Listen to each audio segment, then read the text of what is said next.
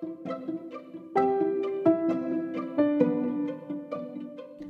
guys, welcome to the I Hope They Hear This podcast. And today, I hope people who want to help their local economy hear this.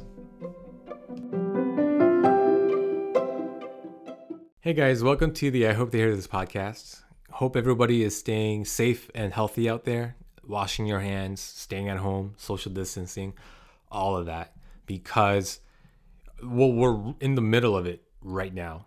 At the time of recording in New York, I'm hearing that the cases will start to decline. I don't think we've seen it in the numbers yet.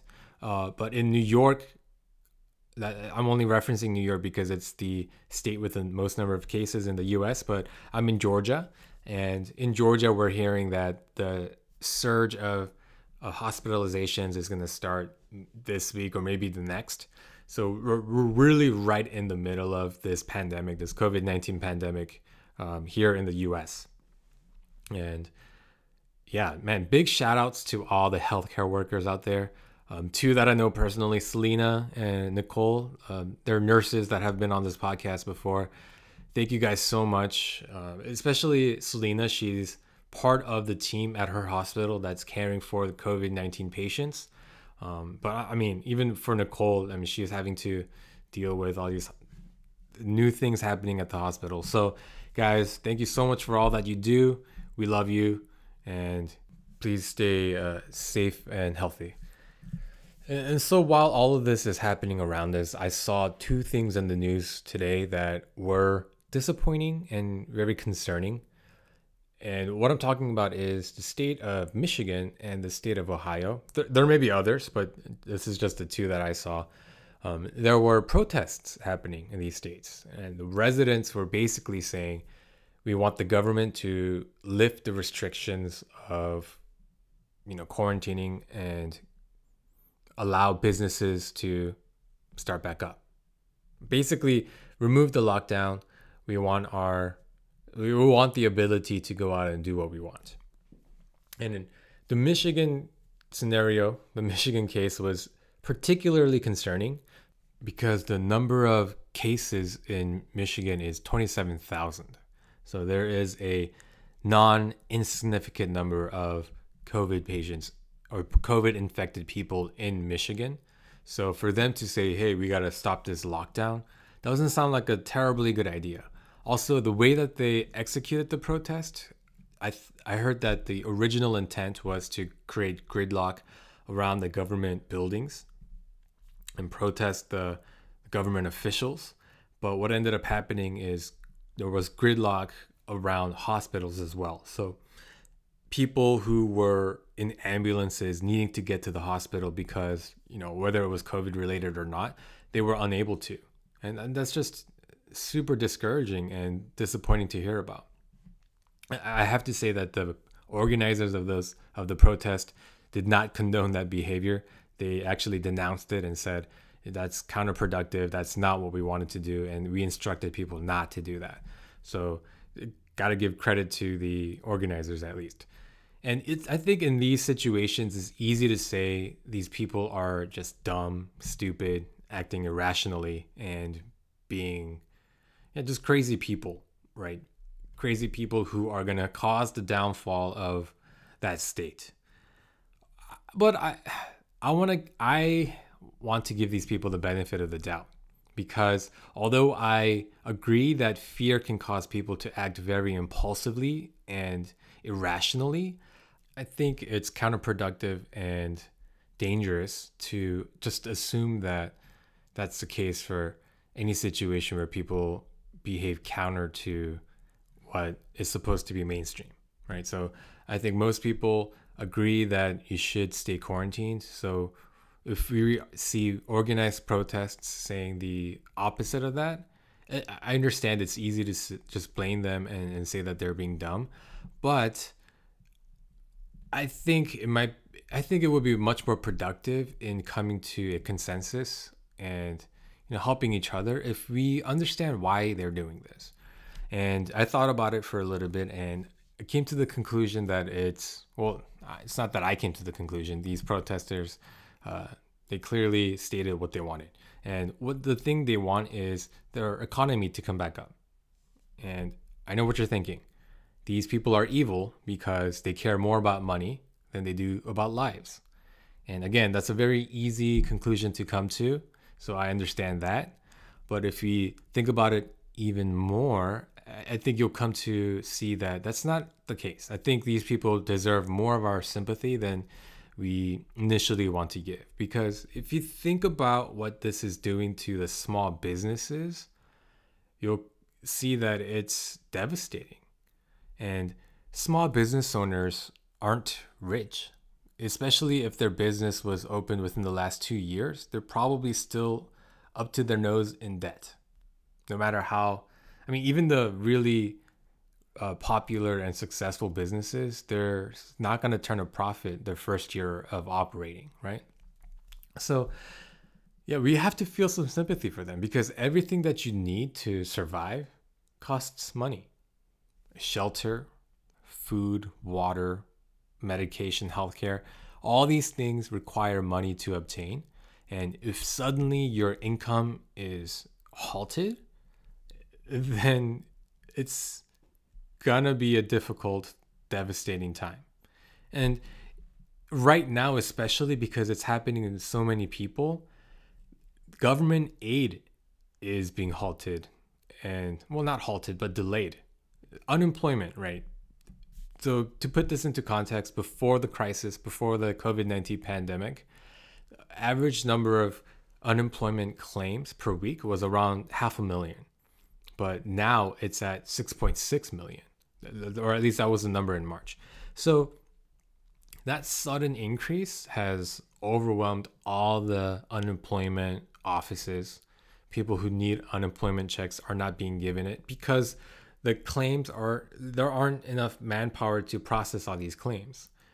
So not only have you lost your main source of income, the government aid that's supposed to help you during this time is not working. And I know I mentioned small businesses, but even for big companies like Delta that cut, I think it was around 600,000 contractors jobs. There are people being laid off that need the money to survive, need the money to support their families. So I think we need to stop thinking these people are just greedy capitalists who want more money, and so they're gonna cause issues for everyone else so that they can get money. I don't think that's the case at all. I think there are people out there with legitimate concerns that if they don't get some sort of income, that their families might not survive, right? And that's a scary thought. I won't claim to understand it because thankfully me and my wife, we weren't laid off. So financially speaking, we aren't really impacted by this. So I can only imagine what some of these families that don't know where their next paycheck is going to come from, or even where they're going to get their next meal. It's not an easy sell to ask them to just sit tight and we'll figure it out. And I'm not condoning the protests. I'm not saying that we should break quarantine and go out and meet people and things like that. I'm not saying that at all. But I'm just saying the people who are financially devastated by this pandemic, they deserve more of our sympathy than I think we're giving. And this is especially because, so there's a statistic I heard from a movie called The Big Short. This movie was about the housing market crash of 2008. And Brad Pitt's character in the movie says every 1% unemployment goes up, there's 40,000 people who die. The validity of that statement, I'm not sure. I did some research on it. Some experts claim that that's true. Other experts say that that's not true. But you can go research that yourself. There's an interesting kind of podcast thing on BBC that talks about that. And there are people who look at the data and say there is a correlation between the number of deaths and how the economy is doing, measured by the unemployment rate.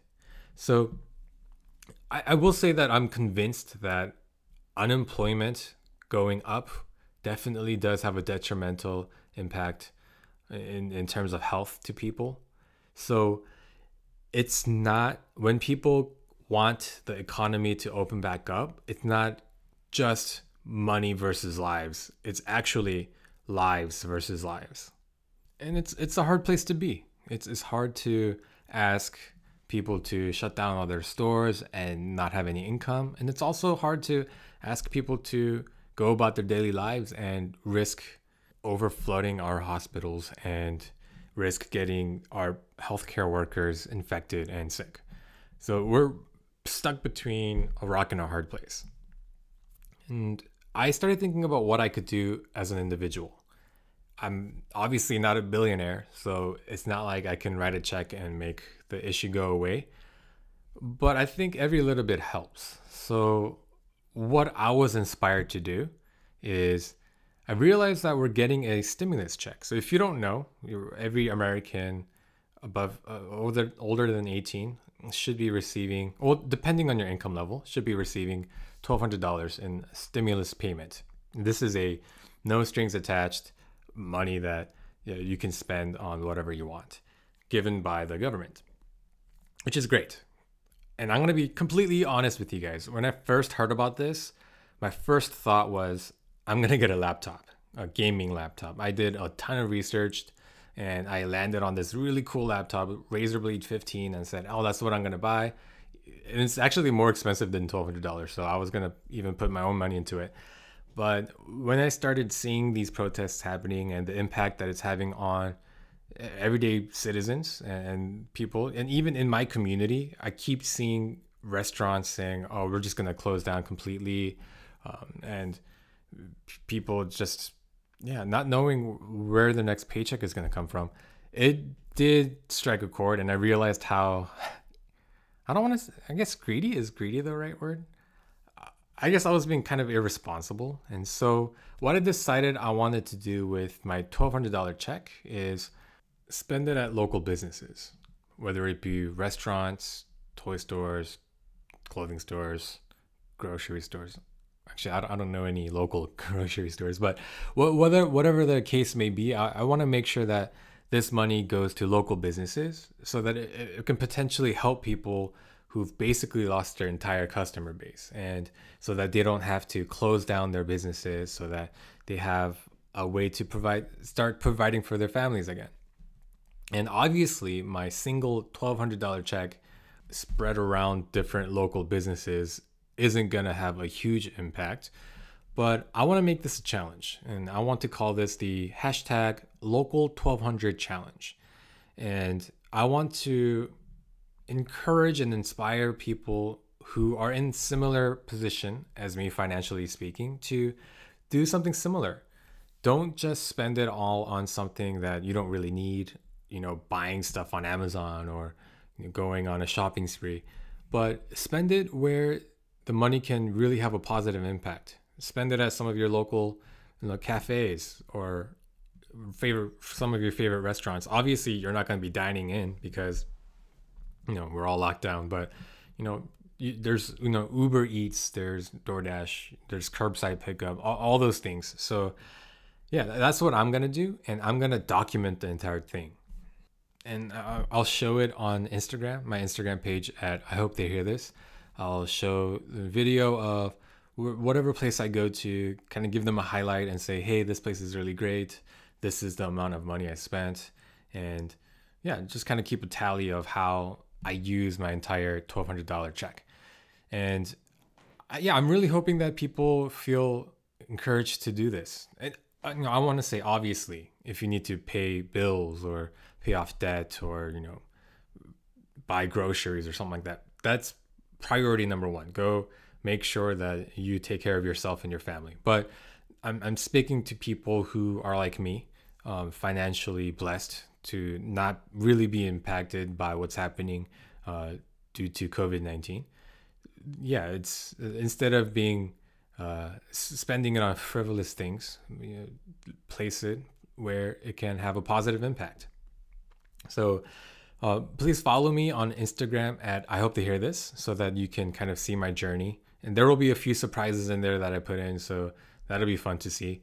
And spread the word. If you do this thing, go to a restaurant and choose to spend your money at a local business, use the hashtag local 1200 challenge so that we can spread the word and we can show people that, this is our community. Let's help each other and really rally people around this so that we can we can have a positive impact. And the most of the small businesses that I support are going to be Asian American owned. And there's two reasons for that. One is because the places that I just enjoy going to tend to be Asian American, because I enjoy Asian American food. I'm Korean, so I just like that food, and these are the places that I normally go to. But also because Asian Americans, the number of hate crimes against Asian Americans is in the hundreds per day across the country. People are blaming Asian Americans for causing the virus to spread in America. It didn't help that President Trump called it the Chinese virus for a long time. And so I don't know I haven't seen the data. I don't know if this is true, but I'm sure Asian American businesses are being disproportionately impacted by the economic situation, right? People are probably avoiding them. And if there are hate crimes, those people who are being racist towards Asian Americans, they're probably avoiding these Asian American owned businesses because, irrational hatred. And so I want to, personally for my community, I want to prop them up and help them in whatever way I can. So for me personally, most of my restaurant or store highlights are going to be Asian American owned and operated. But I mean, that doesn't mean that you have to do the same. So whatever local business, and I'm just telling you guys that just because I wanted to highlight the fact that there is racism and hatred, happening in our country right now because of, and it's not really even founded in logic or reality.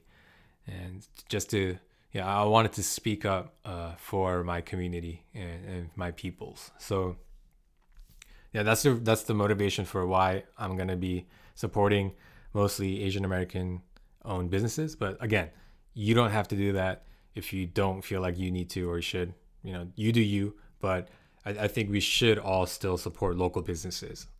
So that is the episode, the end of the bonus episode for today. Thank you guys so much for listening. And again, please stay safe, please stay healthy, and I'll talk to you guys next time. Bye.